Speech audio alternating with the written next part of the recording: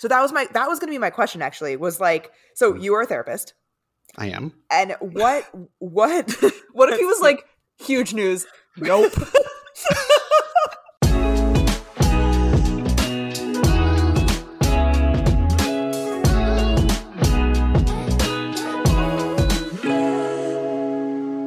Hello, and welcome to another episode of Finding Mr. Height, the podcast. I'm Allie, back with my co-host Rourke. Rourke, it is our 50th episode tonight. Oh my God. I didn't even realize that. That's so cool. Happy 50th. What Happy anniversary 50th. is that?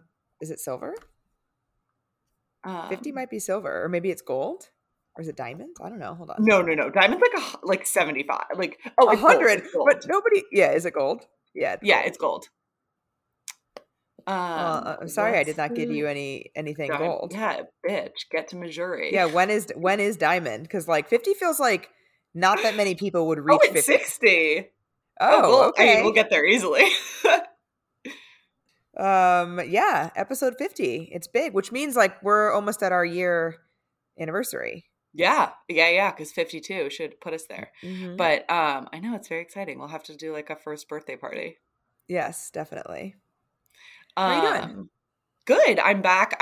We took a very early flight, which I really like. My friend and I were in Park City and had a very nice time.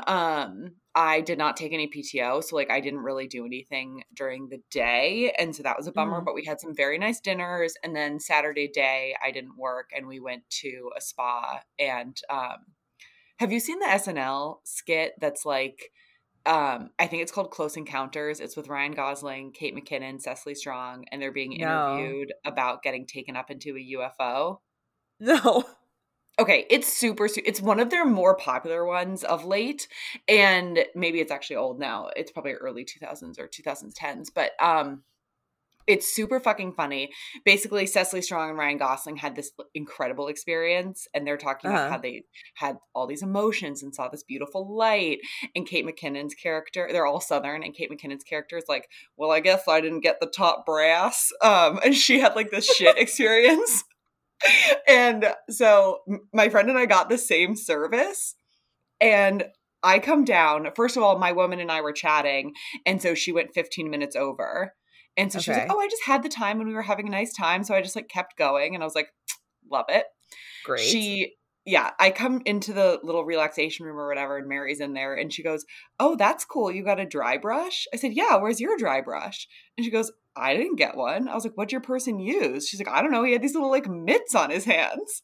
And I was like, oh, that sucks. That's weird. Like, what oil did you pick? Like the apricot or the other one? She goes, I didn't get a choice in oil. Like, we had very different experiences here. And so I just kept joking that she was like the Kate McKinnon UFO character, that like she didn't get the top brass masseuse. Funny. But anyway, yesterday was a nice day, and I like to get the fuck out on vacation. Like when it's the last day, I want to get the fuck home. And so we got back by 10 a.m. And so I've had a nice day of recalibration. I caught up on some work. I went to the grocery store already.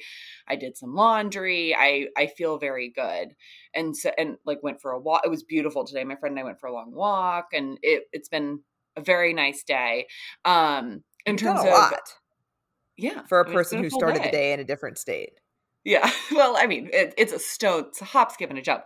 Also, Salt Lake City Airport is enormous. It is very exhausting. I got like all my steps in just going from the entrance. So I've talked a little bit on the pod about how I've been trying to extend my damp January into future months. And I have really been enjoying recess mocktails as a way to have what feels like a fancy drink at home, but without the alcohol. Yeah, and also it's nice to have something in your fridge that just has a little bit of flavor. Totally. And they're delicious. They're made with real fruit, sweetened with agave, and again, 0% alcohol. So just a nice little flavorful drink that is a little play on our favorites here. They got a bunch of great flavors. My personal favorite is the Recess Watermelon Mojito. I actually like to garnish it like it's a actual cocktail. Like I put it in a coupe glass, feeling all fancy, garnish it with a little sprig of mint. It is delicious. And my favorite is the Recess Ginger Lime Mule. I'm a ginger gal, and what I love also, not too sweet. Perfect amount of just a little sweet treat. They're absolutely delicious, and you can get 15% off recess mocktails now at takearecess.com/FMH, so you can enjoy your favorite cocktails without the consequences. Dating wise, Uh-huh. I've been having hashtag Reckless Week, as we've been talking Great. about. Yes. And Well, does the Patreon knows about Reckless Week, but I don't. yeah, wait. So there are 3 reckless things I've done, 2 of which are Patreon only. I'm sorry. Yes. Can't That's do it. fine. By the way, we've been getting some serious love on this week's Patreon episode. Oh, really? Yeah, like multiple people. I posted 2 of them in my story. Multiple people are like, this week's episode, y'all are spilling all the tea.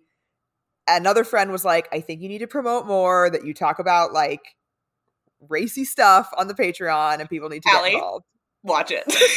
My mother doesn't need to be knowing this. I'm not talking about just me or just you. I know, it's true. Anyway, so, okay, like I said, 2 things we are not discussing. The third we can discuss. Fine. Okay. So, I have brought up this man very briefly on the podcast before. Let me reset for a second. We call him the Badger because he went to Wisconsin for undergrad. Yes. He is also from there, and he's a Packers fan. That will become slightly relevant when I read the text. He and I have always sort of like missed each other, where we had a first date years ago. He then had to travel for a long period for work, and so he was like, I don't want to like start something to like be in a different country and like attempt that long distance. Like, that's not a good idea. I was like, fine. Right. By the time he got back, I was in a relationship with PowerPoint. RIP. Mistakes were made. And then by the time I break up with PowerPoint, he's in a relationship. Yep. And so we keep like missing each other. I then date the student. And when I break up with the student, he and I are finally both single. Yeah. He reaches out to me. He and I text sporadically through all of this. Okay. So this is, to orient you in time, this is January and February of 2020. Oh, okay. It's pretty recent. It's 2 years ago. And the reason I actually can anchor it very easily in time is A, because of playoffs, because we watched a playoff, that's the year the Niners went to the Super Bowl.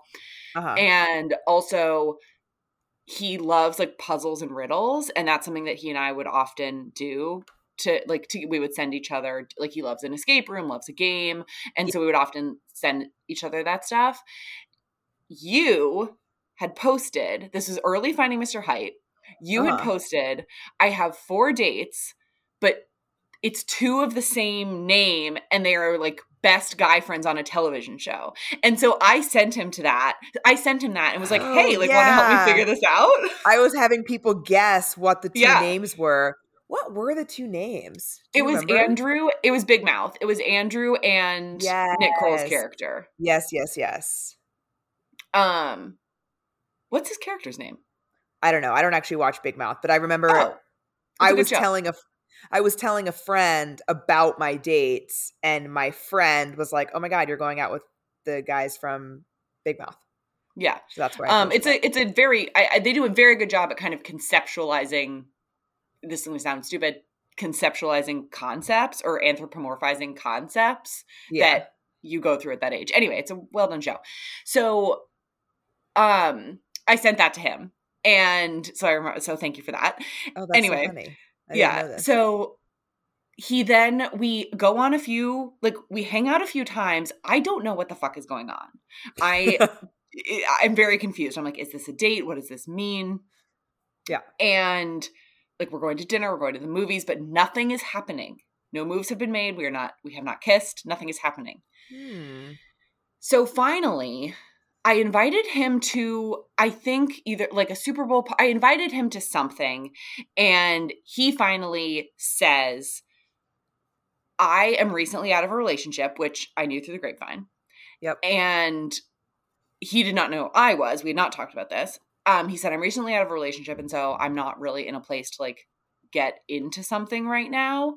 Mm-hmm. Is it okay if we keep kind of like hanging, but like not with necessarily like an explicit, like, this is serious dating? And I was like, that's fine. I don't really know what, like, I was like, I know that we have a great time together. We really enjoy each other's company. I am also recently out of a relationship, which I don't know if you knew. And so like, cool.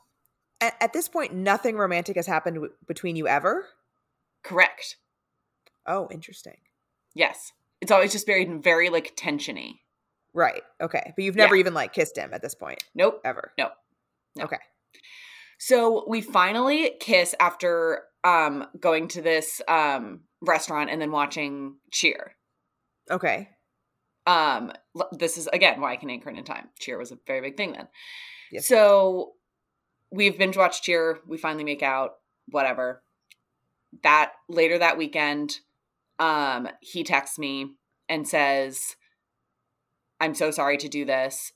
You're the first person that I've like been romantic with since my relationship, and it's bringing up a lot of shit that I didn't expect. And I actually like don't think I'm in a place to like hang out romantically with anyone in any way. Wow. Okay. Like, it's interesting. It's funny. I've never heard a girl say that. This is exclusively a thing I've heard men say, but whatever. It is what it is. So I'm like, I'm sorry to hear you're in that place. That's unfortunate. Thanks for telling me. Have a good one. Thanks for being upfront. No problem. And again, we text sporadically. We actually do a few kind of like remote games, and like we end up on a couple like Zooms and stuff during quarantine and whatnot. And so texting is super, super rare these days, but it does happen. But like, this is not a friendship that I would be sad to. This is not a friendship at all, period. It's an acquaintance. Yeah. So as with my theme, I'm like, I'm going to fucking text him. Shoot your shot, girl. Exactly. And it's WhatsApp. So let's put that out there because that is relevant because of the read receipts. So, or read receipts because he read it. So I wanted to be clear about what I was saying. I don't want any of this bullshit. Like, are we going to the movies because we're like friendly and have the same cultural references? No, we're being clear. So I said, are we obligated to binge watch Cheer season 2? Which is the time you made out. Exactly. So like clearly a flirty intention. Do we agree? I mean, I agree, but like it depends on whether he associates that. Like, he fucking better. I mean, I don't know. I don't know this man. Okay, well, if he doesn't, I guess fuck that. But here we are. So I sent that on Sunday. No response. He reads it. I can see he's read it. So I'm like, great. Cool. Fuck me. Anyway, that's that. So I honestly forgotten. Like, I actually only told my friend Amy that I did this, and she followed up a couple days. She followed up and was like, by the way, did you ever hear from Badger? And I was like, no, I didn't. She's like, whatever. And forgotten. Guess what pops up on my little screen? Boop. Badger. I was like, the fuck? So I received 3 days later. Yes. Yeah. He sends, wow, between season 2 of Cheer and Packers-Niners on Saturday, this is a major week for us. Sorry I saw your message when I was about to get on a flight, and then in the travel chaos, I forgot to respond. I'm back in Wisconsin for a bit, but I'll let you know when I'm back. I'm actually quite intrigued how Jerry's fall from Greece will be handled. ... I mean, I think it's a good response, personally. Like, I think I do too. He has cracked the window, or perhaps like pulled open the window a little bit further that you cracked. Yes. Agreed. It's not like your text, although I'm with you that your text did have flirty intention, it's not like it was fully overt. So like, I think that like, his for sure. And also like, similarly, he's also, I don't know that he would respond to that if I had been like, yo. Yeah, like, you want to make out. Yeah, no, I couldn't do that. That would feel like wrong for how he and I interact. Do you know his current relationship status? I don't. I took a gamble, and so that to me also says he is. He could have been fun suggestion. I'm dating like that is. I would have accepted that, obviously. Like, oh my god, no problem. Excuse me, bye. Never. Like, I'm just gonna go die now. Thank you. Good to know you, Badger. But you know.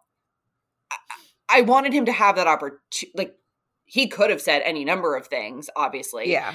And I think this is sufficient, but balls in his court. I said, definitely let me know. Yeah. I think the Packers are going to he said he'll let you know when he... Yes. He'll let you know when he's back. Yes.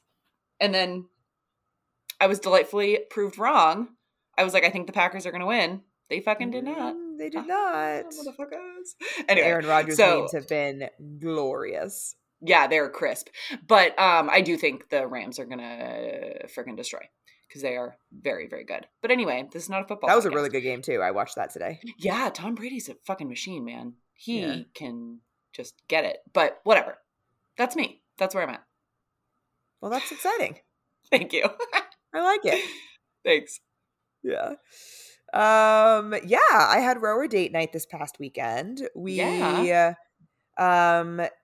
went to drinks, like pretty like standard date night. He had to work late. So we just got like late drinks in his neighborhood. He had the dog again. He picked this awesome little bar. It was funny. He had originally picked, was taking the train there, and he had picked one bar, and then I got a text when I was on the train that said, like, just kidding, there are no seats at this bar. Plan B. I was like, okay. Or they're all in like the same vicinity, like same train stop. I was like, okay, like I'll see you at that bar. Then like I go underground again, and I come back to the next station, and I get another text being like, kidding again, no seats at this bar either. Wow. Plan C, stay tuned. Off. Yeah. And so then by the time I got off, he was at a third location that turned out to be awesome. It was this bar called Barbeau in Williamsburg that was like what was it called? Barbeau, Beau, like boyfriend in French. Yeah. And it looked like a counter service sandwich shop from the front, like very small, very well lit. Like as I was walking up to it and I saw it out of the corner of my eye, I'm like, that does not look like a cocktail bar. Mm-hmm. But then you like give your ID, whatever, and you go back through a door, and then it opens up into this like big restaurant bar area. Very cool. It was very cool. That reminds me of, I feel like there was like a moment where every bar that everyone went to was like, it's sort of like a speakeasy. Yeah. They don't call themselves a speakeasy. They call themselves a hidden bar. Mm-hmm. It's the natural evolution.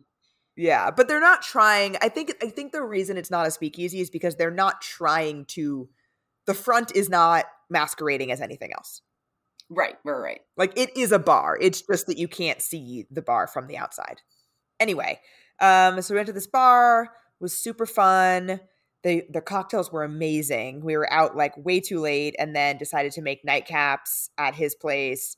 It was like single digits, so freezing. So he took the dog for a walk and I like stayed back to make the cocktails.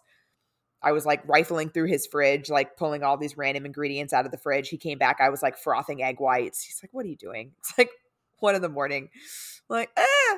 So we had fancy egg white cocktails. And it was super fun. And then the next day we continued to binge watch 90 Day Fiancé before the 90 days, which I was very surprised that he did not watch any further episodes in between our dates.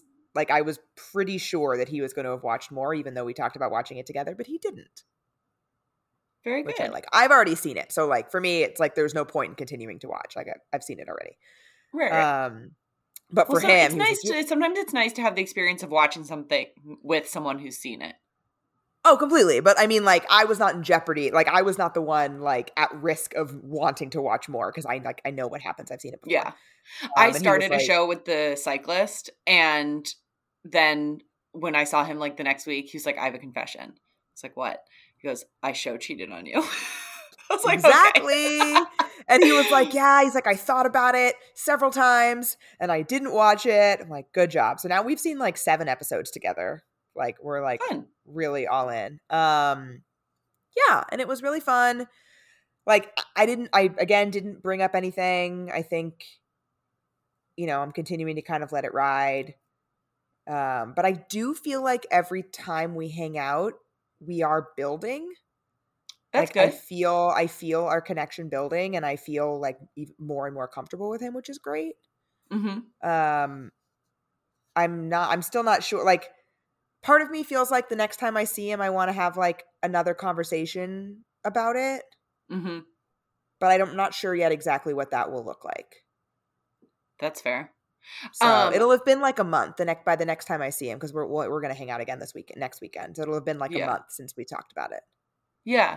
And I think so, as we discussed last week, somebody commented how 4 weeks was your outside limit. And I said, no, that is not what I said. It was I said 4 months. Yeah. And so I think this, how you feel might actually be, you'll evaluate it moment to moment, but I think that rather than picking a time, it's probably easier to like identify the outside bounds, right? Where clearly 4 weeks is too short, but then 4 months feels too long. And Yeah. so do you feel like those are your outside boundaries, or like, is there some, like, what are you feeling? I think so. I think I more like want to the conversation that I want to have next is not a how do you feel now Mm-hmm. conversation. Like, do you still like it's not like a do you still feel like you don't want to see other people or like you want to see other people? Like it's not that. It's Mm-hmm. more like I feel like this is continuing to develop in a really good way. Do you agree? Yeah.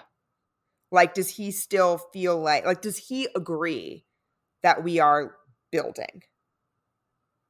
Yeah. Um and I also want to ask for a little more, for lack of a better term, words of affirmation. Mm-hmm. Yeah, Like, because just my initial reaction to asking like, that's a very easy question to say yes to. And not that I think you should give him a higher hurdle, but is there something between that and are we there yet? Do you know what I mean? well, I think what I'm looking for is more of a yes. It's less of a yes or no, and more of like an elaboration of like he said he sees long term relationship potential with us. Like, Mm-hmm. what are the things that make him think that? Mm-hmm. Like, I would like a little more affirmation about like what he likes about me and us. And like not that I don't like I know that he likes me and I feel very secure and affirmed by that a lot, but that specific aspect of it, I think I want a little more reassurance given where we're at. Yeah, for sure. I So, I cut you off at an ill-timed point. The yes or no that I was fixating on was the, do you still feel like we're growing in that direction? right, but what I mean is that I wouldn't accept just him saying yes. Like I would, and I don't think he would. Like I think he would elaborate on it, Yeah. and I want to give him that opportunity, but with follow-up questions if not. Yeah, for sure. Because yeah, like I want to know what that means to him. Like, he Mm-hmm. sees long-term relationship potential with us. Like what does that look like for him? What does that mean for him? What is it about me and our connection that he sees that? Um and I think I need a little bit more reassurance in that realm. For sure. Yeah. I have a lot of trouble in the gray area that you're in right now, where I do very, very well with clarity, and to the point where I have probably, you see this scene in movies where the person is like, if you are asking me this question right now and you want an answer to it, then the answer is no. Yeah. And I will often push the conversation because I can't, I would rather it be a no and cut it than Yeah. a maybe for X amount of time. And so I just, I know that I just know that I would like be struggling, and that I don't know. And so I think my questions to you are my own struggles of thinking about like, until he is matched my pace, I have no idea what would make me feel better. And I think I've identified that what would make me feel better is understanding like what he is seeing that Mm-hmm. he likes, that he like Yeah. wants to keep. Because the only way that I'm okay in this and the reason that I have been okay in this is because I trust him that he is being honest with me, that he still sees this developing and having potential to be a long-term relationship because he knows Right. that's what I want. And I fully trust him that if he didn't feel that, he would end things. Mm-hmm. Like if I didn't trust Oh him my in God, that, I have so I many don't. more trust issues than you. Well, like I just think that if I didn't trust him, I don't think I could do this. If I For didn't trust sure. that, if I Yeah. didn't trust that, I don't think I could do this. And that doesn't Totally. mean that I know that it will, because neither of us For can know sure. that. But I do trust with like all of my being that he sees that potential, that he was honest with me, that he sees that potential, and that if he didn't, that he Yeah. would have ended things. Yeah. And I think to what you're saying, I would be able to trust it more the more specific he is. Exactly. So I think I want a little bit more specificity.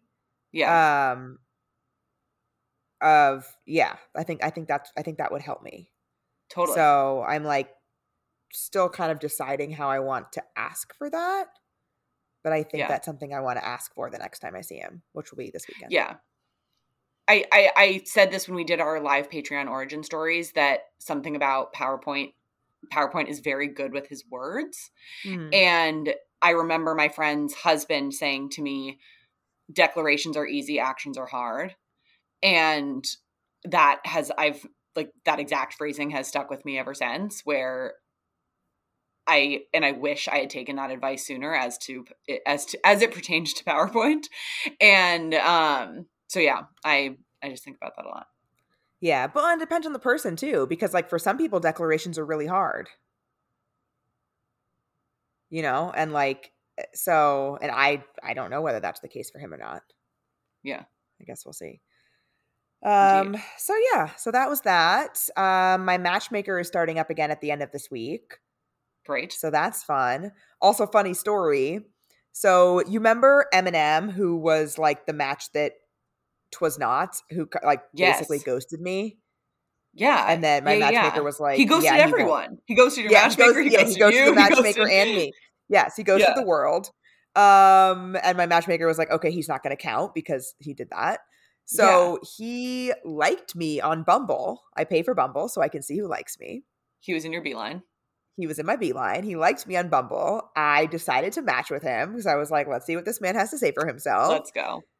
I obviously have to start the conversation because it's Bumble. And so I said, fancy seeing you here, with like an upside down smiley face. Mm-hmm. And he was like, he said something like, haha, yeah, hey, how are you? And I said, I'm great. How are you?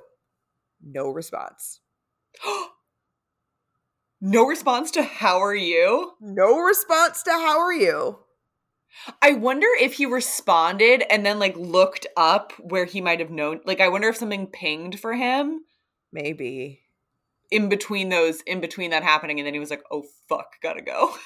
Maybe. But I was like, I just got ghosted twice by this man. That's hilarious. Oh So my you know God. what? Just like affirmed the fact that he should not have counted as a match because he cannot handle his communication. Seriously. Yeah. So that happened. The apps continue to be very dry. I'm not Mhm. having any conversations currently. Zero. Oh, weird. Yeah. I'm unfortunately having some. I don't know what I'm doing. I'm being a fuckboy. I'm not having any. And I'm trying. Like I've been sending comments on Hinge, I've been swiping on Bumble, like I've been sending questions, like I've been trying to speak to people and have been getting no traction whatsoever. Mm-hmm. It's like the universe is refusing to let me distract myself. So weird. It's really fucking Well, annoying. it'll come. It'll come. This is our time. Okay, should we intro Therapy Jeff? Yes, I am so excited to talk to Jeff tonight. Me too. I hope his dog is okay. I do too. So yeah, tonight we are talking to TikTok's favorite therapist, Therapy Jeff Guenther. He is a couples therapist. He is huge on TikTok. He does amazing, amazing advice videos. He's also fucking hilarious. He does like spoof videos. He did one the other day about like what it's like to date a therapist, but like extremely tongue in cheek about how like, Yes. well, we're always right about everything and we know everything about communication. Yeah. So it's a Yeah, you yeah, yeah. problem. Love that. Love that. Yeah, he's very funny. And I'm just so excited. We're going to be focusing on like the early stages of dating and like how to communicate during that, which I think, might be helpful for some of us. Maybe pertinent. Maybe pertinent. Just perhaps. So Awesome. without further ado, Listen up, guys. If you haven't heard yet, we're coming to the DC Comedy Loft for another live podcast Thursday, March 21st. Get your tickets. We are, I think, over halfway sold out already. well over halfway sold out. So get your tickets if you want to come experience some magic live. We want to meet you. We want to talk to you. We're going to have so much fun. And it's also Allie's birthday that week. It is my birthday that week. So, and my mom might be there. I'm excited. You can go to findingmrheight.com/live to find an easy link, also in our bios, to get those tickets. And we are going to have an after party afterwards where we can really meet and greet, talk to everybody somewhere in the area. Yeah. So make sure you come. DC Comedy Loft, Thursday, March 21st. And if you want to check out some stand-up, I'm going to be there all weekend. So Friday and that Saturday, I'll be doing stand-up shows. Start swiping on Hinge, bring a date, have a good time. And you can come and meet Allie's mom, which we still have some spots left on our Portugal trip. And a little update on that. A few of you reached out to us about, hey, I want to come. Either, unfortunately, I don't have my mom anymore, or I want to come with my aunt. I want to come with my sister. I just want to come with a friend. The trip is officially open to anybody that would like to come, as long as you don't mind. Half the trip being moms and daughter combos. Everybody's excited to come. Doesn't matter. You are welcome to join. Travel with us. It's going to be so fun. You can also check that out at findingmrheight.com/podcast. If you have any questions about it, feel free to reach out. We're happy to answer anything. We're just so excited to be there with our moms and with you. Yep. Next October 4th through 10th. Check it out. Come travel with us too. Let's talk to Jeff.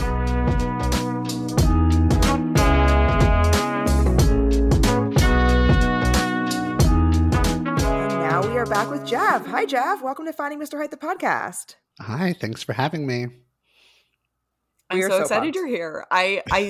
You land on my FYP all the time, and I regularly send your content to Allie, and I'm like, dream guest, like, what do you think we can do?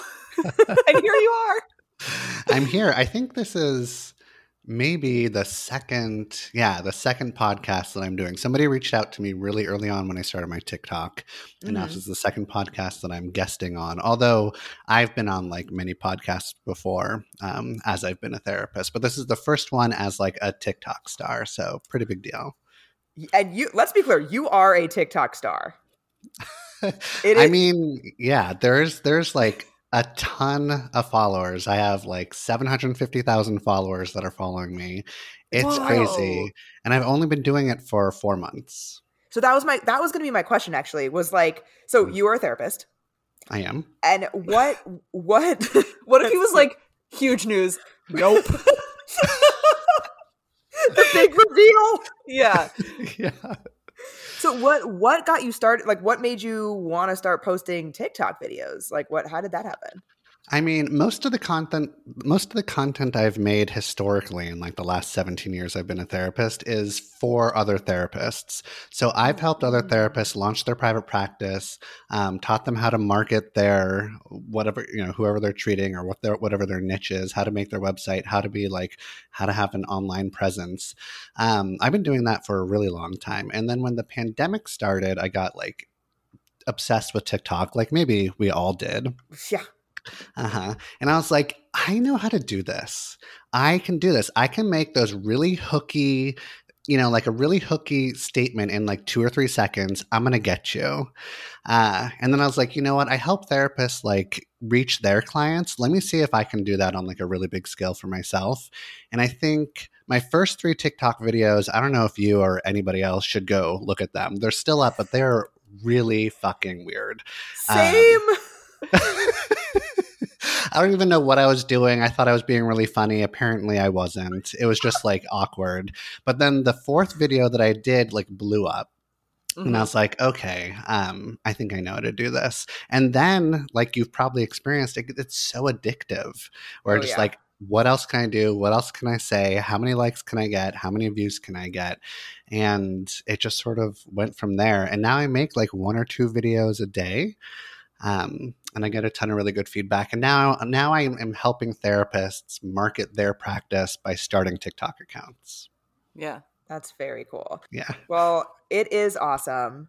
And I think like one of the things that is really great, and I think is going to lend itself well to the questions that people are asking, is distilling often very complex feelings and thoughts into a short format video.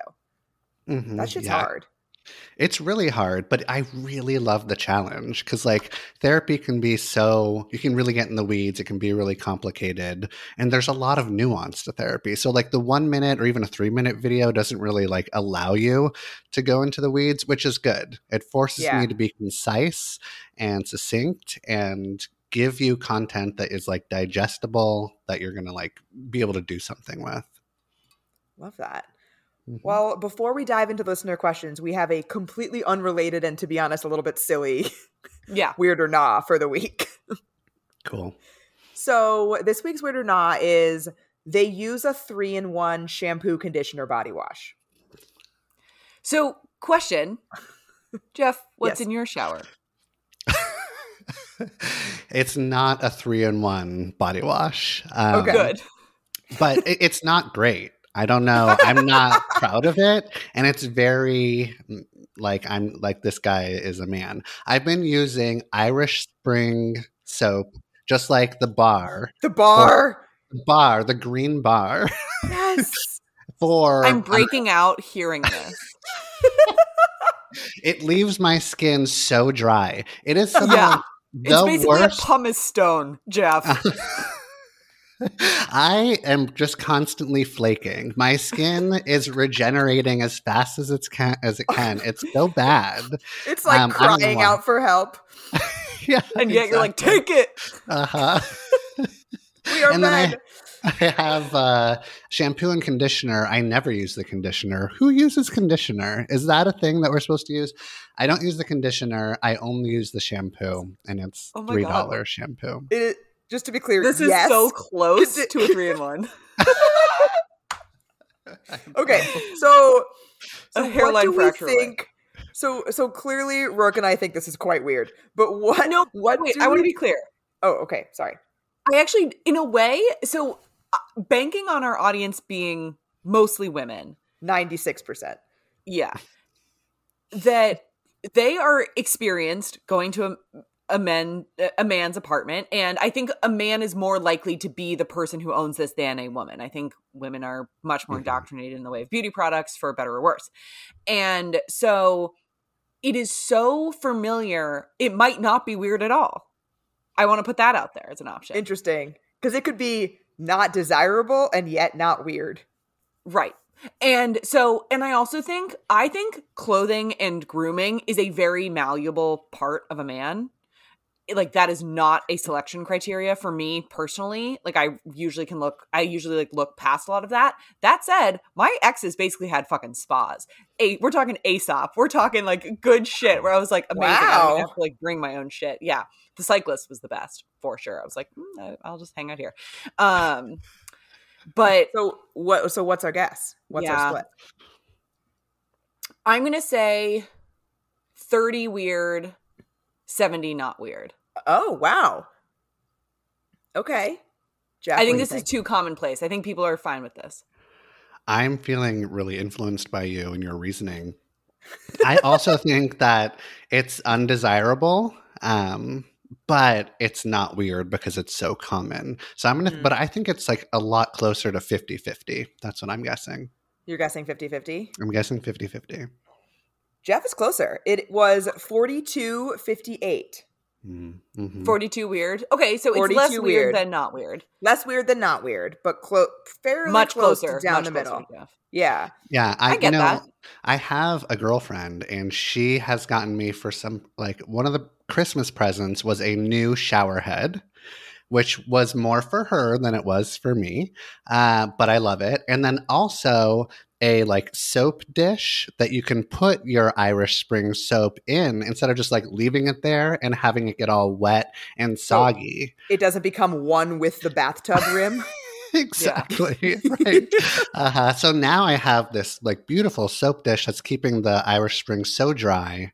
I have the driest Irish Spring you could ever want to go into my dry spring. Yeah. Several listeners, their questions were about your girlfriend. Oh. Oh, interesting. It was very funny. That's not on the list of relevant questions that I thought made sense to ask you, but I thought it was really funny. I'd love to know what those are because Stacy, her name is Stacy. And I know from the questions. Everything that I've made, I've been dating her for like a year and a half. So I like became a TikTok influencer while in relation. So this is not something she signed up for. Like she didn't think that she was going to. But I was like, look at this amazing bonus content. You're dating an influencer. Like, that's so great for you. She's riding those sweet coattails. Yeah. There was one video that she really did not like. And we can talk about that if you want. I want. Okay. So, yeah, she's a total supporter, except for a very recent video. Oh, I think that you actually put it in your, like, stories about me. I picked the video that she doesn't So like. this is, you caused this fight. Way to fan the flames out. It's the video where I'm saying, like, have you ever wanted to date a therapist? It's amazing. She even just brought this up in your intro. I literally just brought that video up in the intro. I'm deceased. Stacy, I'm so sorry. So, I'm trying to think about like what to divulge here. But Allie was saying it's very clearly tongue in cheek, right? Yes. Can you please tell her that? We are right now. We are coaching out of this. Okay, thank you. It is very tongue in cheek, but here's the thing: is that even though my intention was to be really funny and silly, and if you know me, and if you like know all my friends, when they saw that video, they're like, "Oh, this is so Jeff. He's pretending to be the most amazing thing ever." Like I kind of like joke around as being a narcissist. I've been called out a few times actually on TikTok for that because it's kind of triggering for people that grew up with narcissists. That's a whole thing. But some of the people received that in a way where they're like, "Oh, are you single?" And they thought that I was flirty. And I got a lot of DMs from like cute women who are like, "What's up?" So like it landed as me like kind of like fishing for attention. Like, do you remember when like the "Be My Girlfriend" videos were a thing on TikTok where people were like posting all of the reasons why, like girlfriend application or whatever? Mm-hmm. Yeah. Mm-hmm. Oh, it landed like that. It landed like that. And right when I posted it, she was like, "I don't like this. You're going to get a lot of DMs." And I was like, no, everyone's in. But she was right. She was. Wow, she nailed it. I wouldn't have guessed that. No, me either. And there's people that were like, if you go through my comments, you'll see people are asking me if I'm single. Dang. Oh, and then I went and fanned the flame. Mm-hmm, Man. Mm-hmm. But so I need to be really aware of that as I continue to post on TikTok. So I have a question. Jeff, Allie's currently dating somebody who shares custody of a dog. Oh, like me. Yes. Yeah. And I want to talk about, I'm interested in how that feels for your girlfriend, because I would say make a choice with that dog. Make a choice. Can you say more about that? What do you mean by make a choice with that She dog? hates shared pet custody. But also, Rourke, you're not the biggest pet person.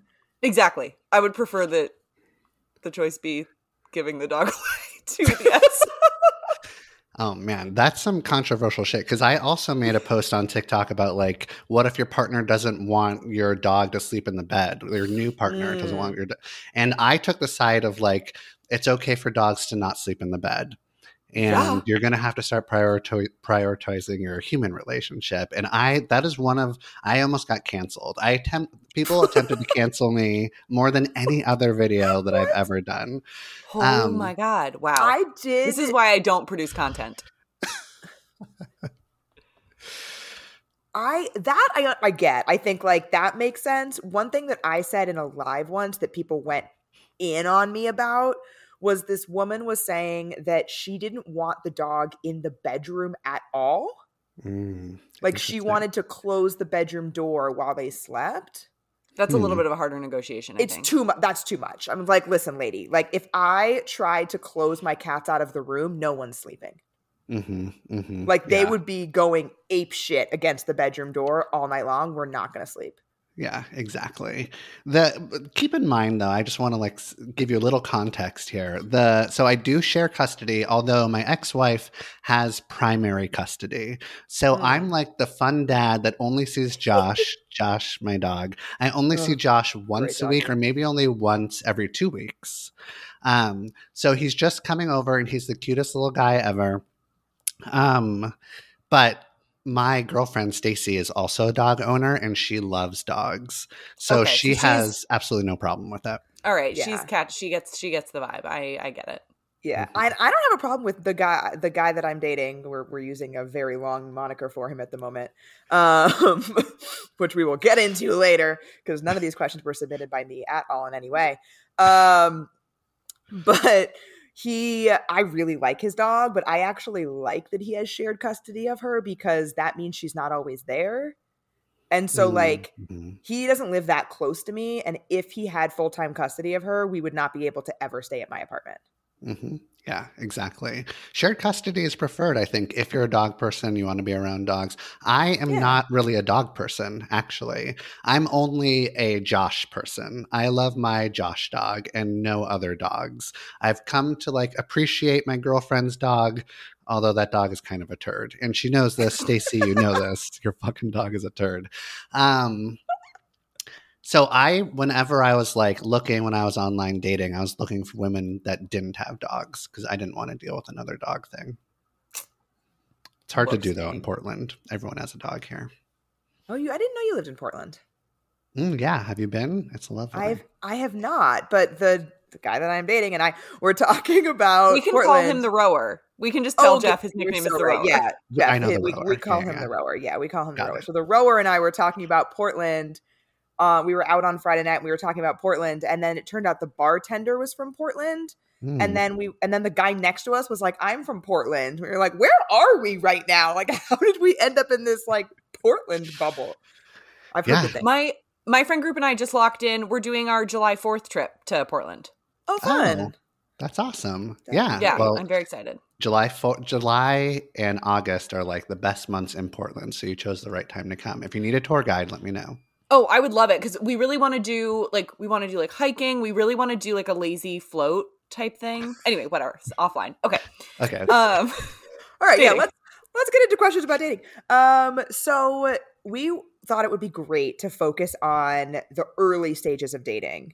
This is in no way self-interested at all. But we get a lot of questions about when you're in, the quote unquote talking stage, or when you're in a very new relationship, building connection, building good communication habits, having difficult conversations, all of that. People are losing their mind a little bit about how to do it all. Mm-hmm. So we're very excited to talk to you about it. Yeah, and I talk a lot about that, but I just want to put this out there. And of course, if you disagree with me, I'm sure you'll tell me that you disagree, but I want to encourage you to disagree with me if you think that I'm too far on some end of the spectrum, because I get a lot of feedback from people that the questions that I encourage people to ask or the talks that I want them to have are way too intense, way too fast.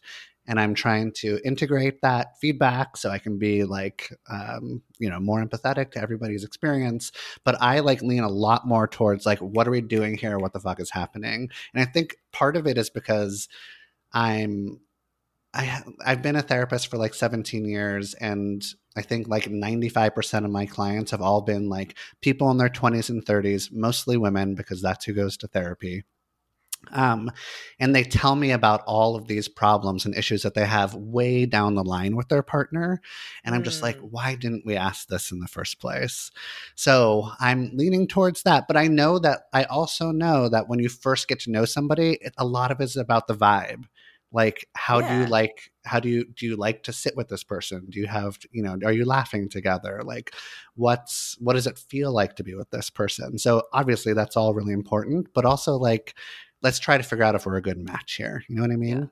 Yeah. I mean, my dad, when I was in high school, had non-Hodgkin's lymphoma, and the analogy that he uses for that approach, he encourages that approach to me, and the way he has said it to me in the past, it's very morbid, is he said, I don't not have cancer because I didn't get a scan. Mm-hmm. Like, it's there. I either choose to identify it or not. Mm-hmm. And it's like, oh, fuck, okay. Yikes. Yeah. I mean, yeah. Yeah. Yeah, you have to try to figure out if there's something that's like set, like you have to acknowledge that there's important things that need to be talked about. And if you don't talk about it, eventually it's going to come up whether you like it or not. So you might as well kind of like put it on the table is what I think. Yeah. Yeah. Mm-hmm. So I guess an overarching question that a lot of people had is, how do you ask all of these questions or questions that you want to ask of a new partner or someone you're dating without feeling like you're interviewing them or like grilling them with the spotlight? Mm-hmm. I don't know. because these questions, so some of the questions that I encourage people to ask are, do you want kids? Do you want to be in a monogamous relationship? Do you want to get married one day? Also, like, who did you vote for in the election? So we can like figure out what your political views are, which are attached to your values. How often do you drink or do drugs? How done are you with your ex? Which we can talk more about. How important is religion to you? How often do you want to have sex? How adventurous are you in bed? When an argument happens, do you want space or do you want to process it? Would you ever be open to relationship therapy? What's your number one deal breaker? And why do relationships typically end for you? Those are just 12 questions. Those are all very, very intense. Very, but also I'd agree with every single one of them that these are all very important. Mm-hmm. But like, also, I probably wouldn't want to ask all 12 of them in one sitting in a row. No, like try to figure out how to like weave them into the conversation. And they don't have to be on the first date. They don't have to be even before the first date. They can just be in the first like month or two if you wanted. Try to weave them in naturally so that it's not so jarring. The one that I've gotten over and over and over again, which is always jarring, but I always respect it, is, do you want to have kids? How do you feel about that one? I was going to ask about, it's funny that you highlighted that one. I kind of stuck on that one because Allie and I recently got a question, and just to give a little context, because this occurred on our Patreon channel, and so other people haven't heard this. She was asking about, her and her boyfriend are talking about moving in together. She has always felt like she's always felt like she wanted kids. He does not. And she's wondering, was I conditioned to want them? Is this something I can live with? And my reaction was like, oh, get out. I reacted pretty strongly to this question, or I said, like, you need to nail this down before you move in. But I agree. Yeah. Don't fuck around. Like, if you're pretty sure that you want kids, you need to be with somebody that's also pretty sure that they want kids. This is not something that you can negotiate. You can't have half a kid. That's right? exactly what we said. We're like, this is a binary thing. Like, there's no compromise on having kids or not. Yeah. Nope, there isn't. I mean, it's a good question though, like, because you start to then think about like the example that you gave. Maybe we are conditioned to have kids. This was Allie's perspective. It was a little more nuanced. I was like, fuck, get out. Allie's like, well, let's like think about like society and like what they tell women. I'm like, whatever. Because yeah, I think that's all true. Society, even biologically, our bodies are like programmed to have kids or to want kids. So it's there. And if you do want to like move through it and kind of like grieve the fact that like there's a part of you that wants to have kids, but you're not going to have kids, you can do that. You can definitely do that. But you're going to be giving up a huge thing, obviously. Yeah, that's something that I think about. I don't know if I want kids, and it's actually something that the rower and I talked about on our first date.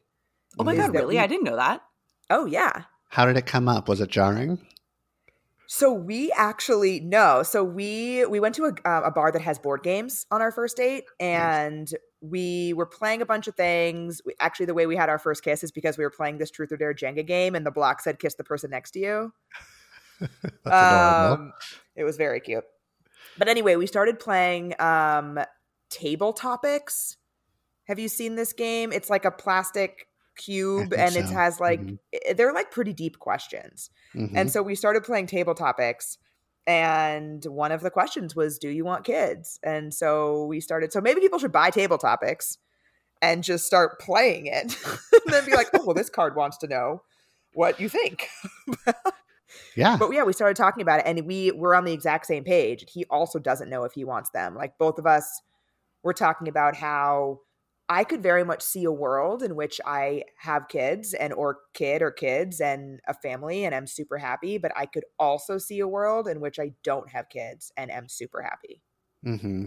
Yeah, I think both ways you can be super happy. And but it's also like, what do you want to live with? Do you want to live with the regret of not having a kid for the rest of your life? Or do you want to live with the regret of not having your like childless life?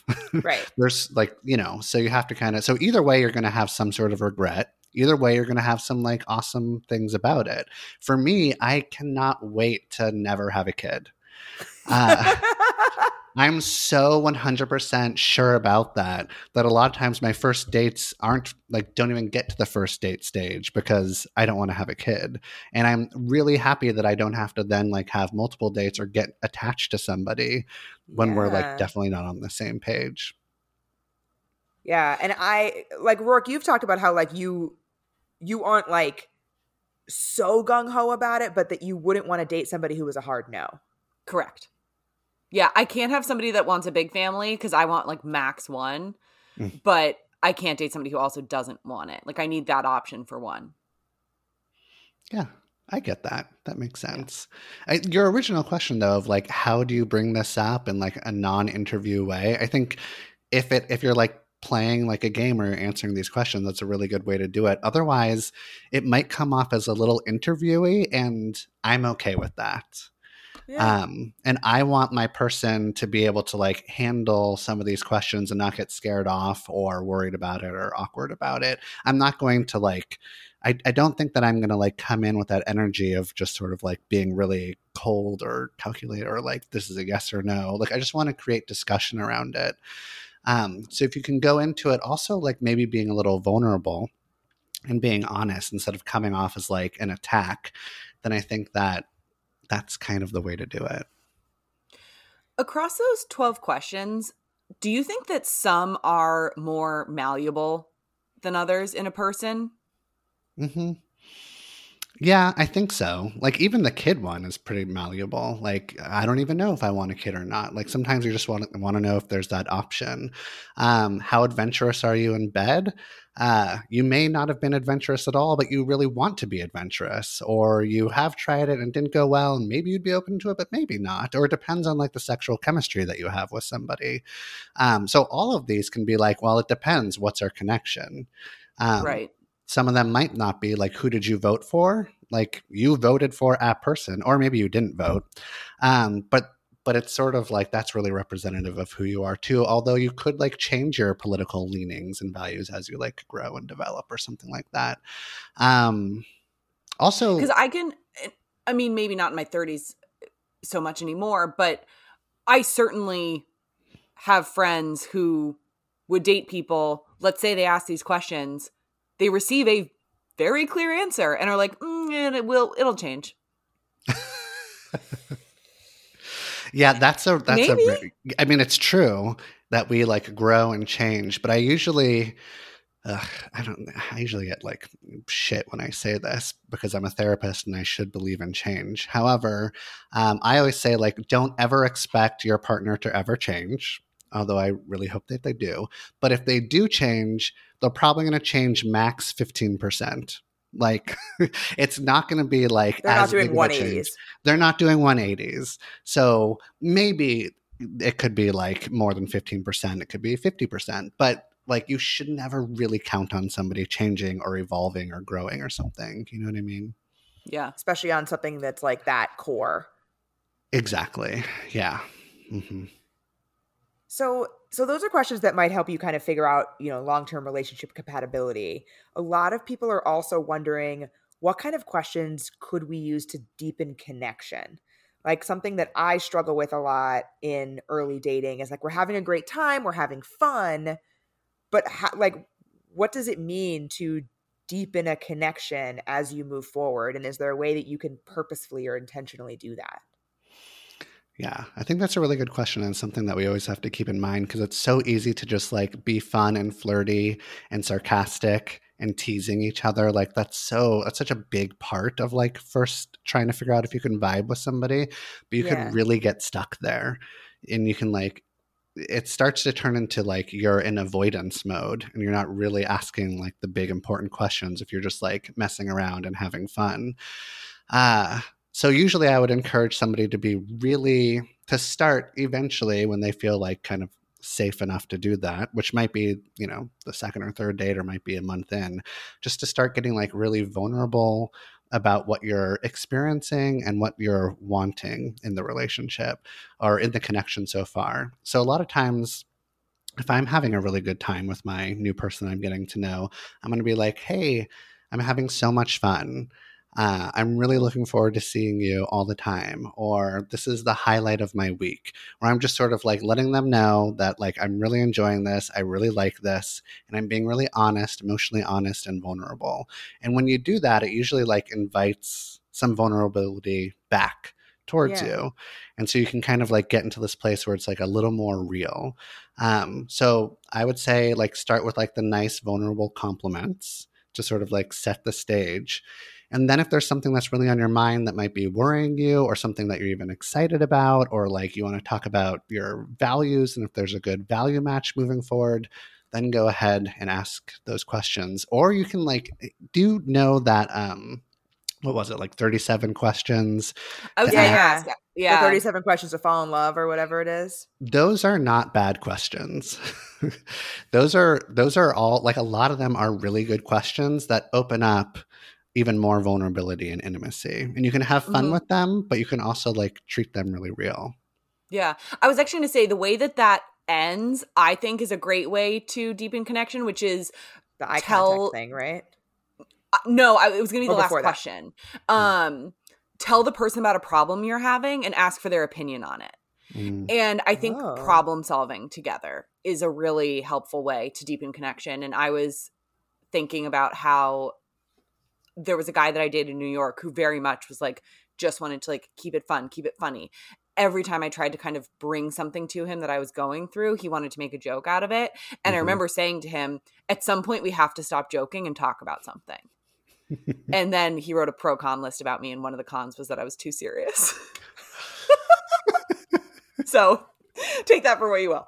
But yeah.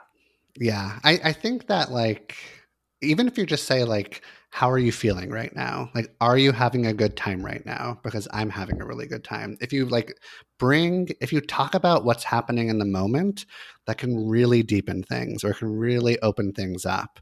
And so I want to encourage people to do that and kind of like take that risk because all of a sudden you're being really honest and you're asking for even more honesty.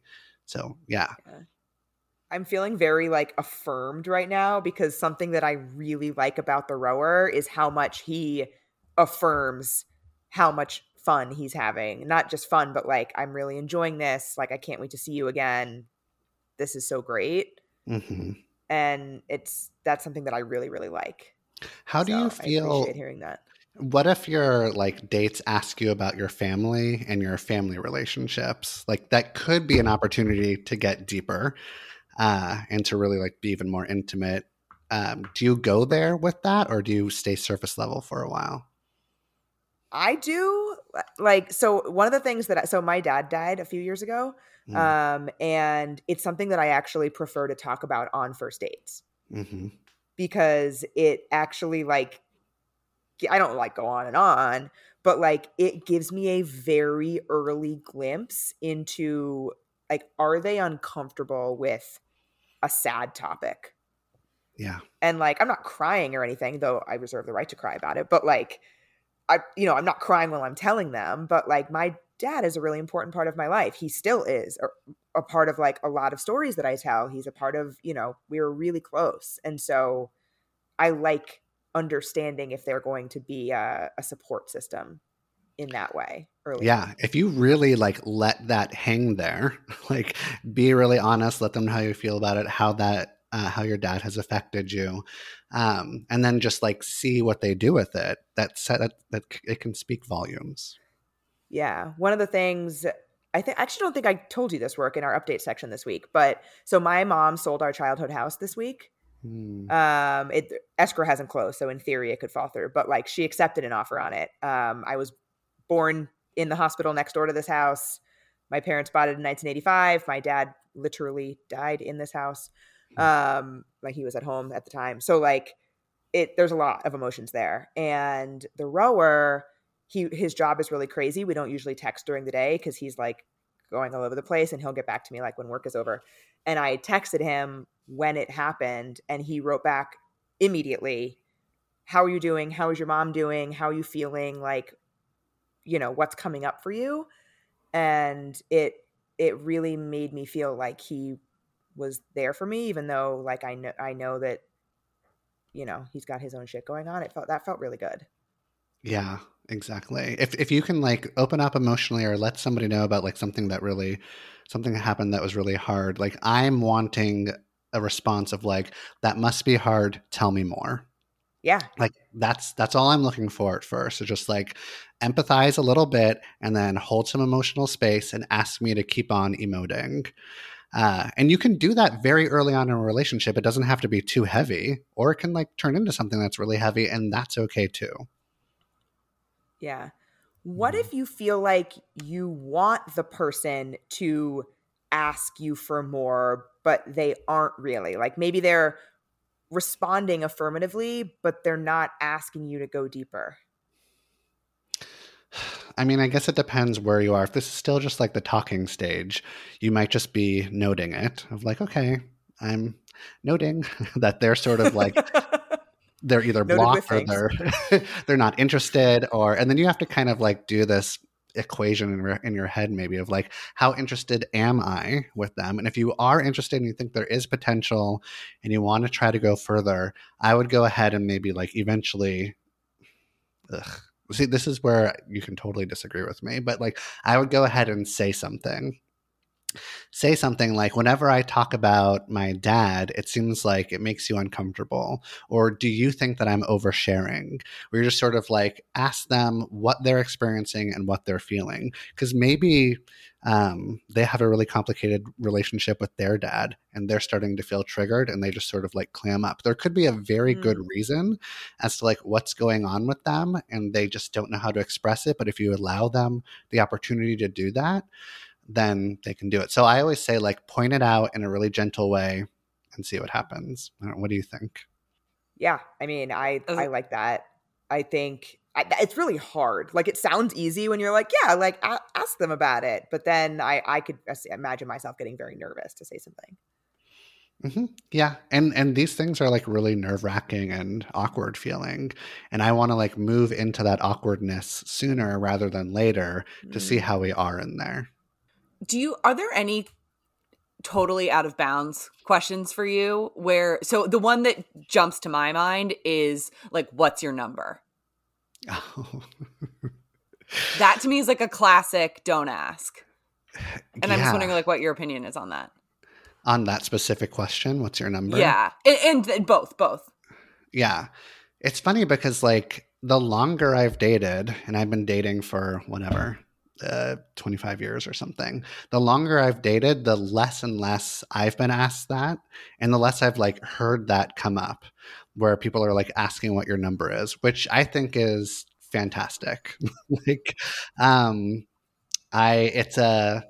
the problem is that question comes with judgment, probably.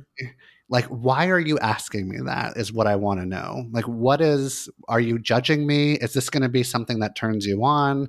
Is this going to be something that you think that like I shouldn't be sleeping with it? Like, what are you thinking about me when you ask this question? So I would probably respond with that. Why are you asking me this? I don't know. Have you ever responded that way? Has anyone ever asked you that? Oh yeah. This happened to me a couple years ago and it was very ugly. No one's ever asked me that. No? Oh my God. Mm-mm. Not even like way into the relationship after you've been together for a while? No? No. I also don't know. Yeah. But which probably is not the answer the person wants to hear if they're asking the question. But like I'm not like tracking. That's the thing. It is a truly no-win question, I think. Yeah, like what answer are you looking for? No valuable information is gained. No, you're right. So yeah, I'm racking my brain now with like, why could this be a good question? I don't know if that's ever a good question. Yeah. Yeah. Yeah. It's what also is interesting is like the question of like, how many times do you want to do it, or how adventurous are you in bed? That question has been asked to me a number of times in the first 3 dates.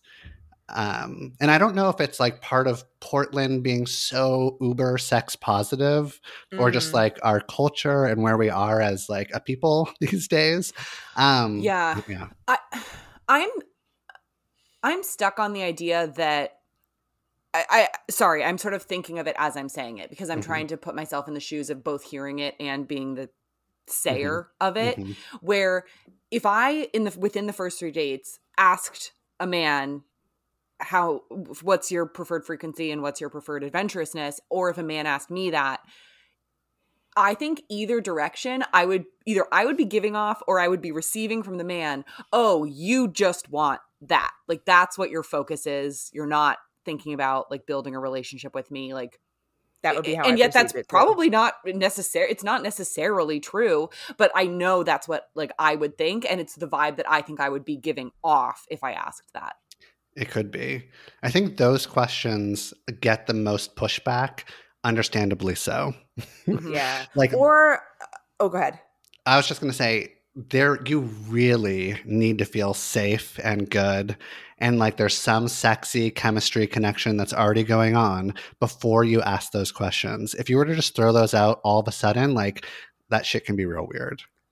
Yeah. Well, because also I almost want to have like a redacted portion of this. Like we should have like a director's cut for Patreon or something. Oh my God. And like put it on the Patreon.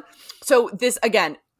Or Jeff, we'll just have you back for a Patreon episode and we can just talk all about actually, sex. that's a really good idea. Like we should just do that. Okay. So forgetting about that portion. So speaking of like having difficult conversations up front, something that I think a lot of people struggle with is if you have anxiety, or if you have anxious attachment, or, you know, anxious thoughts or whatever, how do you balance how soon is too soon to share those thoughts and needs and insecurities with somebody? But people worry that they're going to seem like needy, which I fucking hate when people call themselves needy, but whatever. That's a soapbox for another day. You know what? Okay. So yeah, like I warned everybody, I'm somebody who's like encouraging people to speak up maybe like sooner than they would like. Yeah. If you know you have an anxious attachment style, which somebody, you know, that's somebody like who might need more validation or want more reassurance, or you find yourself like worried or ruminating about like, does this person like me? Is the relationship going to end? It's just like, ooh, you feel like very insecure. That noise describes my entire existence. Just, I would go ahead and within the first 3 dates, let my person know that, like, historically, I've had an anxious attachment style, and these are certain ways that it can manifest. And would it be okay if I was feeling anxious to, like, ask for some reassurance or ask for some, like, extra validation? Now, I'm not saying that you should, like, try to ask for 100% of your like reassurance from the new person you're dating, but just knowing that sometimes you can ask for reassurance, I think is like incredibly relieving. So I would say put that out there early. But it also depends on like how you're putting it out there. Like, are you just like kind of going in with being like, I'm such a stress case, I'm so overwhelming, I've always scared people away because I ask for too much in relationships? Like, if that's your story and then you're expressing it that way, that's probably not the best way to do it. But if you're like, oh, I can sometimes I want a little bit more validation and reassurance because I feel uncomfortable in the unknown and in the uncertainty, is it okay if I ask you for that? I think that comes off fine. As I'm thinking about that, I feel like just knowing that I have the option to ask for that validation and reassurance, I think would make me need it less. Exactly. Yeah. And that's the thing with all of these. Like if you're worried about something and you kind of like leak it a little bit or tell them a little bit about it, and then they respond in a really kind or curious, interested sort of way, all of a sudden it feels so much more manageable. I'm somebody that has an anxious attachment style, or at least I've like historically had one. I was really anxious in my teens and 20s. It started to get better into my 30s. But it's something that I would usually start with. And now when people tell me about their anxious attachment style, like my current girlfriend, Stacy, it was on her dating profile Oh, that she is a wave. Have you heard of that? If you have an no. anxious attachment style, you're a wave. If you have an avoidant attachment style, you're an island. And if you're a secure attachment style, then you're an anchor. And so she had a little wave on her profile, and it was sort of cryptic. And then she was like, I'm a wave. And I knew exactly what that meant. I have seen, wait a second. I have seen wave emojis on profiles and didn't know. I mean, maybe it didn't mean that. Maybe but- not. I feel like in LA, I like surfing. Like, I don't think all these men that I'm seeing that like are shirtless are anxious attachment. They might not be, but it does sometimes. Because look for a wave, island, or anchor. There's Okay. those three emojis, and sometimes it's a clue as to like who they are, what their attachment style is like. And now I'm mostly an anchor. I'm mostly stable and secure.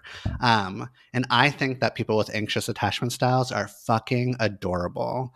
I think they're so sweet. I love how they show their love. I'm really good at like giving them validation and reassurance. I'm there for it. So when I was told early on that my girlfriend is a wave, I was very open to how she experienced attachment. That's so sweet. I love that. Yeah, I like that you call that you've referenced anxiously attached cuties. Mm-hmm. That resonated with me. Yeah, like, I'm an anxiously attached cutie. Exactly. They're adorable. They're hot. They always are. Something that somebody a question that somebody wrote in that I think we haven't really talked about that much is they phrased it as like protest behaviors. I also think of it as sort of like punishing your partner when you're kind of like holding on to something, where like a memory that I have is I dated somebody like long distance over a summer just because like I got a job in DC, and they came to visit me, and we had this like very tense dinner where he was talking to me in a way that he had not spoken to me before. It was very odd. And it was with his sister, and so I didn't bring it up in the moment. And when we got back to where I was living for the summer, I was like, we need to talk about what that was about. You know, what was going on for you? And he was like, oh, like, I guess I was like pissed that you haven't like wanted to FaceTime me every day, or, you know, whatever it was for the past like couple weeks where we haven't been in person. And I was like, okay, so like, that's something we can talk about. Like, you don't need to like demean me in front of your sister to like get one back or something. But like, that sort of like energy match, like, how do you avoid kind of like energy matching somebody's like bad attitude? Like, do you feel like you matched his bad attitude after that?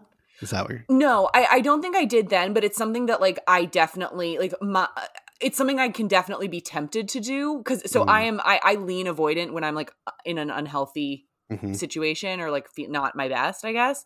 And so if somebody wants to pull away, I'm like, great, watch me, like, no problem.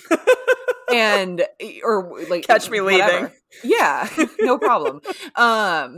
And so for me, something that I really worked on in my most recent relationship was saying, I said to him once, I don't think this is because of something you're doing, but I'm experiencing it this way.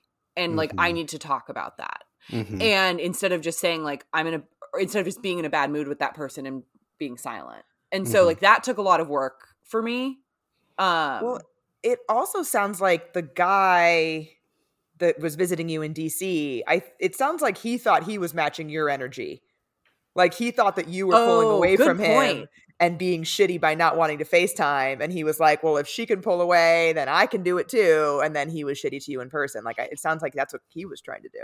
That's a Yeah. good call. Yeah, it sounds like he was hurt, and so he decided to hurt you. But you didn't even know that he was hurt. You had no Correct, idea right. that he felt hurt or bummed or rejected when you wouldn't FaceTime him.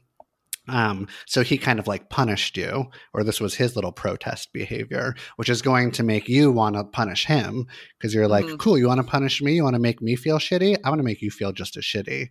And it just sort of round and round we go. Exactly. Yeah. So somebody like you or somebody in the relationship needs to like point out what is happening. I felt hurt, and so now I feel tempted to hurt you, or I felt hurt and then you hurt me and then I wanted to hurt you, and now you're like, we need to like understand the cycle that's going on here.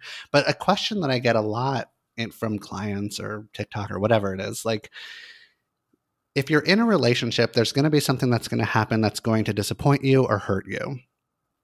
And a lot of times you wonder, like, okay, how big is this? Is this something that I want to bring up? I'm not quite sure. Maybe I can like get over it or let it go. And so the question is like, when do I let something go or when do I bring it up? And usually that is such a huge question. Yeah, it's a huge question. And what I usually say is like, well, okay, if you want to just let it go, I fully support you letting it go, but only if you really can do that. So in your situation, like your partner was there at the dinner and his behavior changed. And he was like a real fucking turd.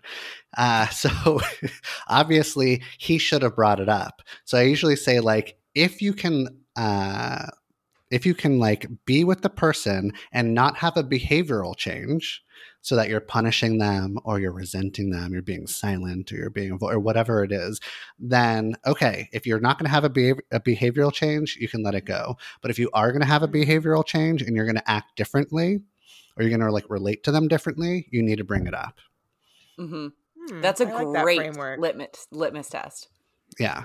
That's actually very similar to how I'm feeling about the rower right now, in the sense that, so like very, very quick background, but I attempted to have an exclusivity conversation with him about a month ago, and which is going to tie into the next question that I'm going to ask from our listeners.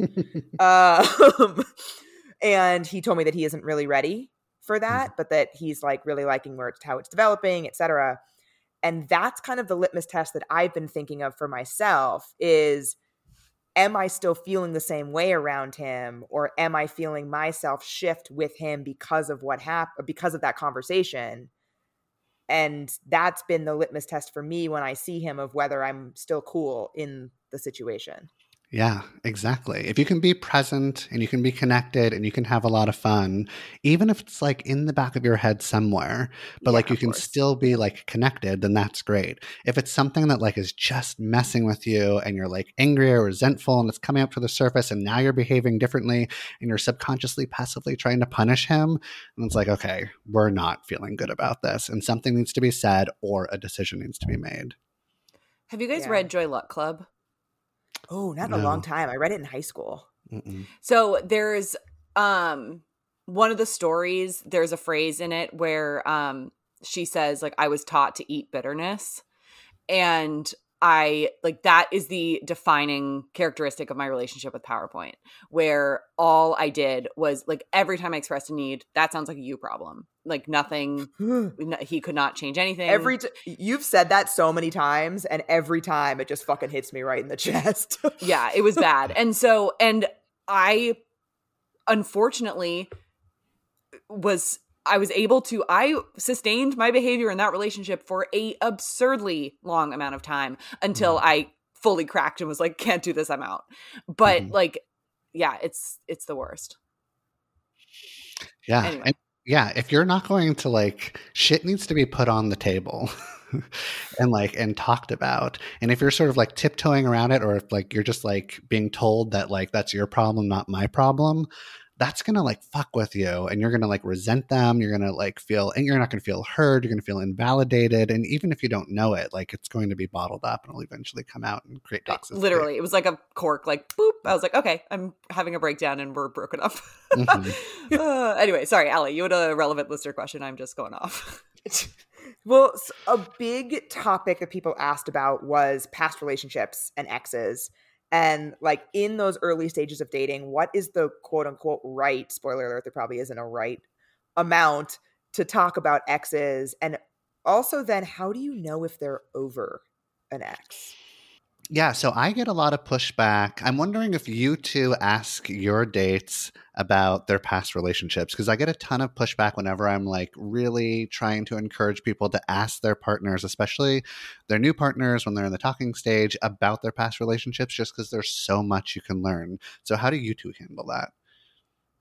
Yeah, I don't mind bringing it up. I hope that I do it though in a more like organic way, like it's not prescriptive. Like I'm not like, so we're going to have the ex talk now, or like tell me about your exes. Like I more kind of like bring up past relationships as it relates to a current conversation topic. At least I hope that's how it comes across. I think that's the goal. Yeah. What do you do, Rourke? Yes, I'm very comfortable talking about this on dates and on this podcast where I shit on exes all the time. But I come from a place of like, when I'm dating someone, I want to know everything about them. Like I like them. I want to know stuff. And I think there's not only that where I just want to learn about the person. I think a well-established red flag is all my exes are crazy. I think that is a very bad sign. And so that's something I like to pay attention to. And then I also just am pretty, almost to a fault sometimes, am not jealous, where I've been burned because I'm like, oh no, he like told me he was here. And my friends are like, Rourke, that makes no sense, or whatever. And so I don't mind. I don't have any feelings about that. Like I don't feel threatened or weird about the past. It's just like, I'm the same interesting way. facts about the person. I don't feel threatened, sometimes to my detriment, but I don't feel jealousy. And also, I want you to ask me about my exes because those were some really important people in my life that are connected to some really fun stories or important times, and have like really influenced me maybe the most out of anyone else in my life to make me the person that I am today. So I want to tell you about those past memories, and I want you to tell me about those past memories. And Allie, you're not going to like this, but I do have like this prescriptive list that I try to organically go through, but I just want to like throw out my favorite 9 questions. Oh yeah. When it comes to exes. So when I'm dating somebody new, I'm going to ask, how did your last relationship end? How did you continue the problems? And how did you contribute to the problems and the ending of the last relationship? What were your ex's main complaints about you? What relationship patterns do you experience? What do you like most about your exes? Which ex was easiest to talk to about hard stuff and why? Are you usually the dumper or the dumpee? Am I a lot like your exes or am I totally different? My favorite question. Yeah, and that one's. do you want to be friends with your exes or not really? That better be a hard no. Rourke's a hard no on that. Tell me more about that. Why is that a hard no for you too? Oh, that was such a therapist question. Thank you. Tell me more about that. I'm just coming out of like 6 sessions in a row, so I'm still in therapy mode. Yeah, you're in the mode. Yeah. I have said this before, and I think I didn't say it clearly enough, so I'm actually glad I'm having the opportunity to say this again because we had questions on it. Relationships, rarely, the causation of the end of a relationship is very rarely bad sex. Where the person is like, I am dumping you because we have crappy sex.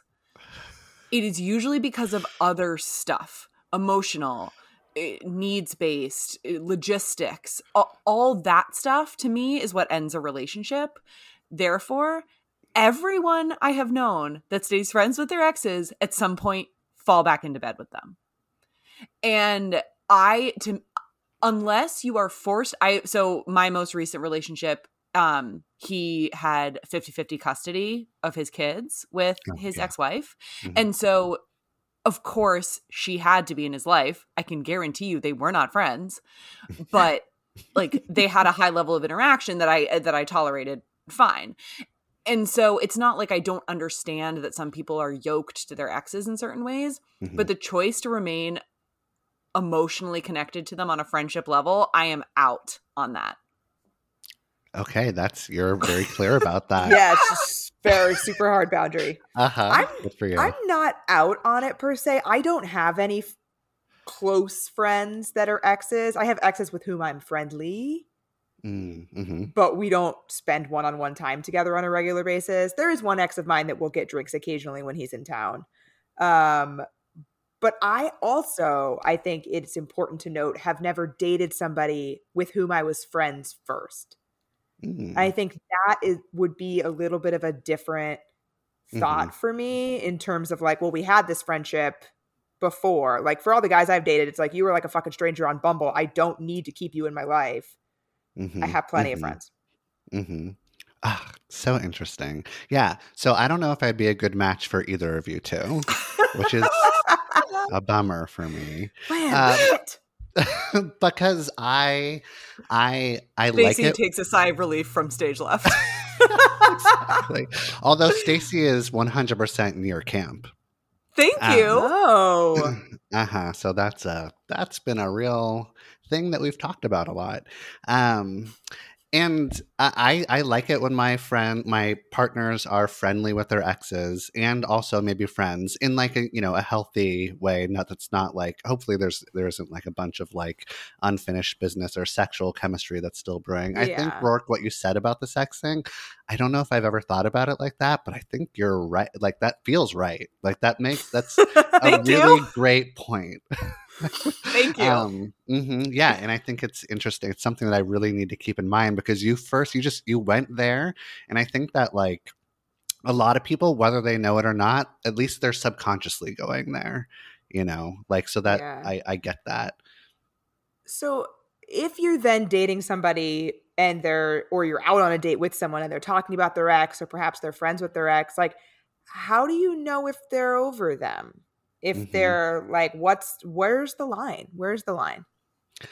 Yeah, I'm really interested in like how charged they are when they talk about them. If there's a lot of anger, if they're saying that thing like all my exes are so fucking crazy, that's like those are some really big red flags because it feels like there's some like unresolved, unfinished business. If you were like quote unquote over them, then you wouldn't be as emotionally charged. And you'd also be able to talk about your past relationships in a more nuanced way. They did this and I did this and they did this and it contributed to the demise of our relationship or something. So it's all in like the energy of how they talk about it. And I don't know if that's like the best way. It can't be like very black and white about it, but it gives me a lot of clues. Yeah. And also, like we said earlier, like we're not talking about abusive relationships. Like, we're talking about your, relationships that were on the whole healthy. I'm putting that healthy in quotes because if it was like the best, healthiest relationship, probably wouldn't have ended. But one thing, when you said that question that you said, Jeff, about like, am I a lot like your exes or am I not? Something that should have been a major red flag to me about my most recent serious boyfriend was that he constantly told me how much better I was than his exes. Oh, interesting. And he never said they're all crazy. Like he didn't use language that would have been like, oh my God, this man is saying all his exes are crazy. It was a little more insidious than that. Of like, oh, I love how chill you are about this thing. Insert X here would totally have freaked out. Or like, and a lot of things like that. I love how blank you are because it hasn't been that way in the past. And I always thought to myself, can we just end the sentence at "I love how blank you are"? Right? Yeah, exactly. There's some real unfinished business there. And even though I want to hear about your exes, I don't want to be a therapist that's going to help you through like resolving your exes, and you don't either. Like I want you to like go talk to your best friend, your mom, your therapist, whoever, in order to like or journal about it. I don't fucking care. Like figure it out because I'm not going to be the person that's going to guide you through that journey, right? That's not my role. That feels gross. So yeah, when you're like dating somebody who's still comparing you to their exes, that just does not sit right with me. Yeah. I also don't like the exact opposite, though. Like, I don't want to hear radio silence about relationships you've been in. That worries me, too. Yeah, exactly. There needs to be some sort of balance. And it's funny because that's my favorite question, the one that you're talking about. Am I a lot like your exes or am I totally different? I want to be somewhere in the middle. Yeah. If I'm completely different from your ex, it's just like, well, why am I so different? Like there's probably you're not going to like me is what I'm like for like there's going to be like if you're continually dating somebody who's like very similar and you're just like fuck it I'm going to like, date somebody the opposite. I'm the opposite of what you typically like. Okay, maybe I'm like a healthy version, but still I don't know, that feels a little bit like too 180 for me. I actually said that to a guy that I dated last summer where he was saying how so he had worked with his ex and they had met through work. And he was like, I really want somebody who like does something totally different from me. I want like da da da da, and like that's why like this is a great fit. I was like, oh no, I'm your overcorrection. And he's like, no, like this is totally what I want. He's gone into business with his new girlfriend. I just want to put that out there. So I was like, I was right. Yeah, there's that thing of like, you know, I'm a lot like I like to stay inside and be a homebody and you like to go out all the time and it's going to be such a great balance. That's going to fucking break you up actually. No. That's Yeah. not a great balance. All those things that are like we're on the opposite end of the spectrum. Like we're going to meet in the middle. You're not fucking meeting in the middle. No. You need to find like a bird that flocks together instead of like opposites attract. Yeah. Yeah. And maybe I like maybe to they're like find somebody who wants to leave the party at the same time as me. yeah. Exactly. Maybe we're like in the same flock, but like in different parts of the flock. Like that's cool. Like I like somebody who can kind of push me a little bit, or like who you know is not. I don't need somebody who's totally as type A as me because that could be a disaster. But like somebody who's totally like flapping in the wind with their but that's gonna fucking annoy me. Yeah, exactly.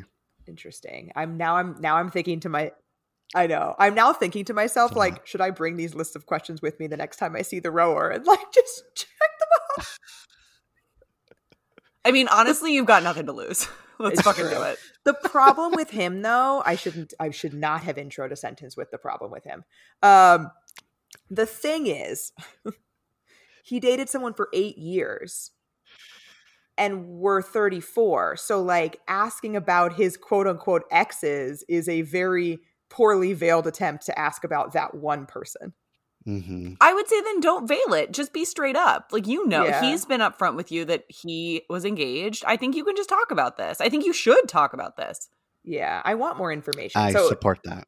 for your reference, Jeff, he told me about it on our first date. Like he was very upfront that like his last relationship was an engagement and, you know, when it ended and all this stuff, but we haven't really talked about it since. I don't have that much information beyond those basic facts about like the breakup. Yeah, Hold his feet to the fire, Allie. Let's fucking get it. Oh God. Oh, no. Get it and spill it. And also, I mean, he opened that up for you. Like he created that conversation. It sounds like he's open to like talking more about it. There's so much information that you could collect that could be really interesting or valuable or insightful.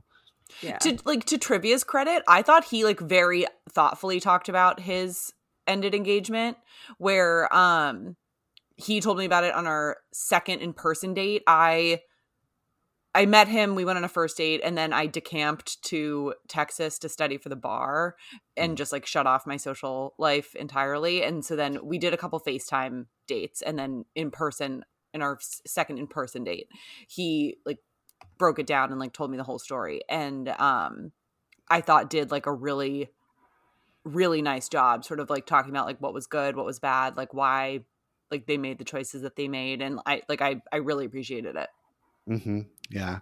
Again, I'm going to repeat, like, your past relationships are such a huge part of who you are and have made you who you are today. All the good things and amazing things and traumatic things and hard things and broken hearts. And I want to know all of that. Yeah. And even if it's hard for me to hear, or even if there is feelings of insecurity or whatever, like, I'm going to move through it. I'm going to cope with it or tolerate it. If I can't, maybe I'll say something about it. We'll talk about it later. If you feel like it's too raw, that's okay. But I eventually want to hear more about it. Because it's just like, that's who you are. And I want to know all of you. You know what I mean? Yeah. I love that. Yeah. That's lovely. I want to end with a question that made me giggle. Sorry. This happens to me a lot. The question is, how do I let my boyfriend know that sometimes he is being really annoying? That one was funny. It's so deeply relatable. I mean, you can go in two different ways. I guess you could be like really direct about it and let him know that he's doing something that's annoying. But I usually start with like the positives first and do the whole like positive, sandwich or whatever. Compliment sandwich. So compliment sandwich. Yeah, exactly. So I love when we feel really close. I like love cuddling up on you. I love it when we watch our favorite show together. It's, it kind of like frustrates me when you start to eat all the Cheetos like right over me, and it's starting to like, and it gets in my hair, and I don't, and it makes it so that I feel kind of gross because I really just want to continue feeling close to you, and I really like love our time together, and I really value it. So it's just sort of like a compliment sandwich. We're like, I love this. This is fucking annoying, and I'm telling you this because I want to be closer to you. Right. So that's how I would go about it. Love that. Get that Cheeto dust out of my hair. I don't know why I came up with that, but yeah, it's great. That's great. It's perfect. Yeah, we have covered so much in this. This has been amazing. Yeah, I've had so much fun. But no, seriously, Jeff, this was like so much fun. I could talk to you forever, and like I want to like spill certain tea with you at another date. Oh, yes. Yeah, we should do it very soon. Thank you, Jeff. Oh, and Jeff, before we sign off, tell our listeners where they can find you. Oh, yeah. So I am Not Therapy physically. Jeff. You can search for Therapy Jeff. Yeah. You could find Therapy Jeff on YouTube or TikTok or Instagram. I also help to produce another podcast, relationship podcast, advice show with my two friends, Julie and Gina. And every now and then I hop on and I'm a guest too. So you can search for that podcast. It's called Swoon, Love Lessons with Julie and Gina. I love That's that amazing. title. Yeah. Thanks. Awesome. Well, thank you again, Jeff. We will, of course, tag you in all of our stuff. And it was so wonderful talking to you. Yeah, it was so great to be here. I'll talk to you later. Bye. Have a good night. Bye. Except that.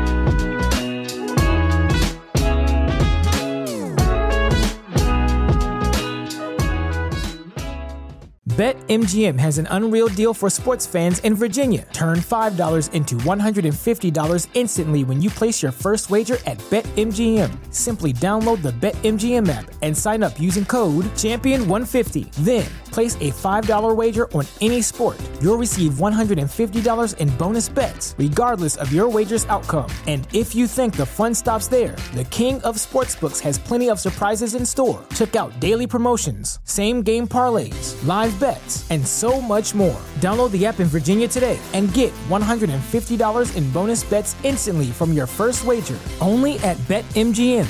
BetMGM and GameSense remind you to play responsibly. See BetMGM.com for terms. 21 plus only. Virginia only. New customer offer. Subject to eligibility requirements. Rewards are non-withdrawable bonus bets that expire in 7 days. Please gamble responsibly. Gambling problem? Call 1-800-GAMBLER. Promotional offer not available in Washington, D.C.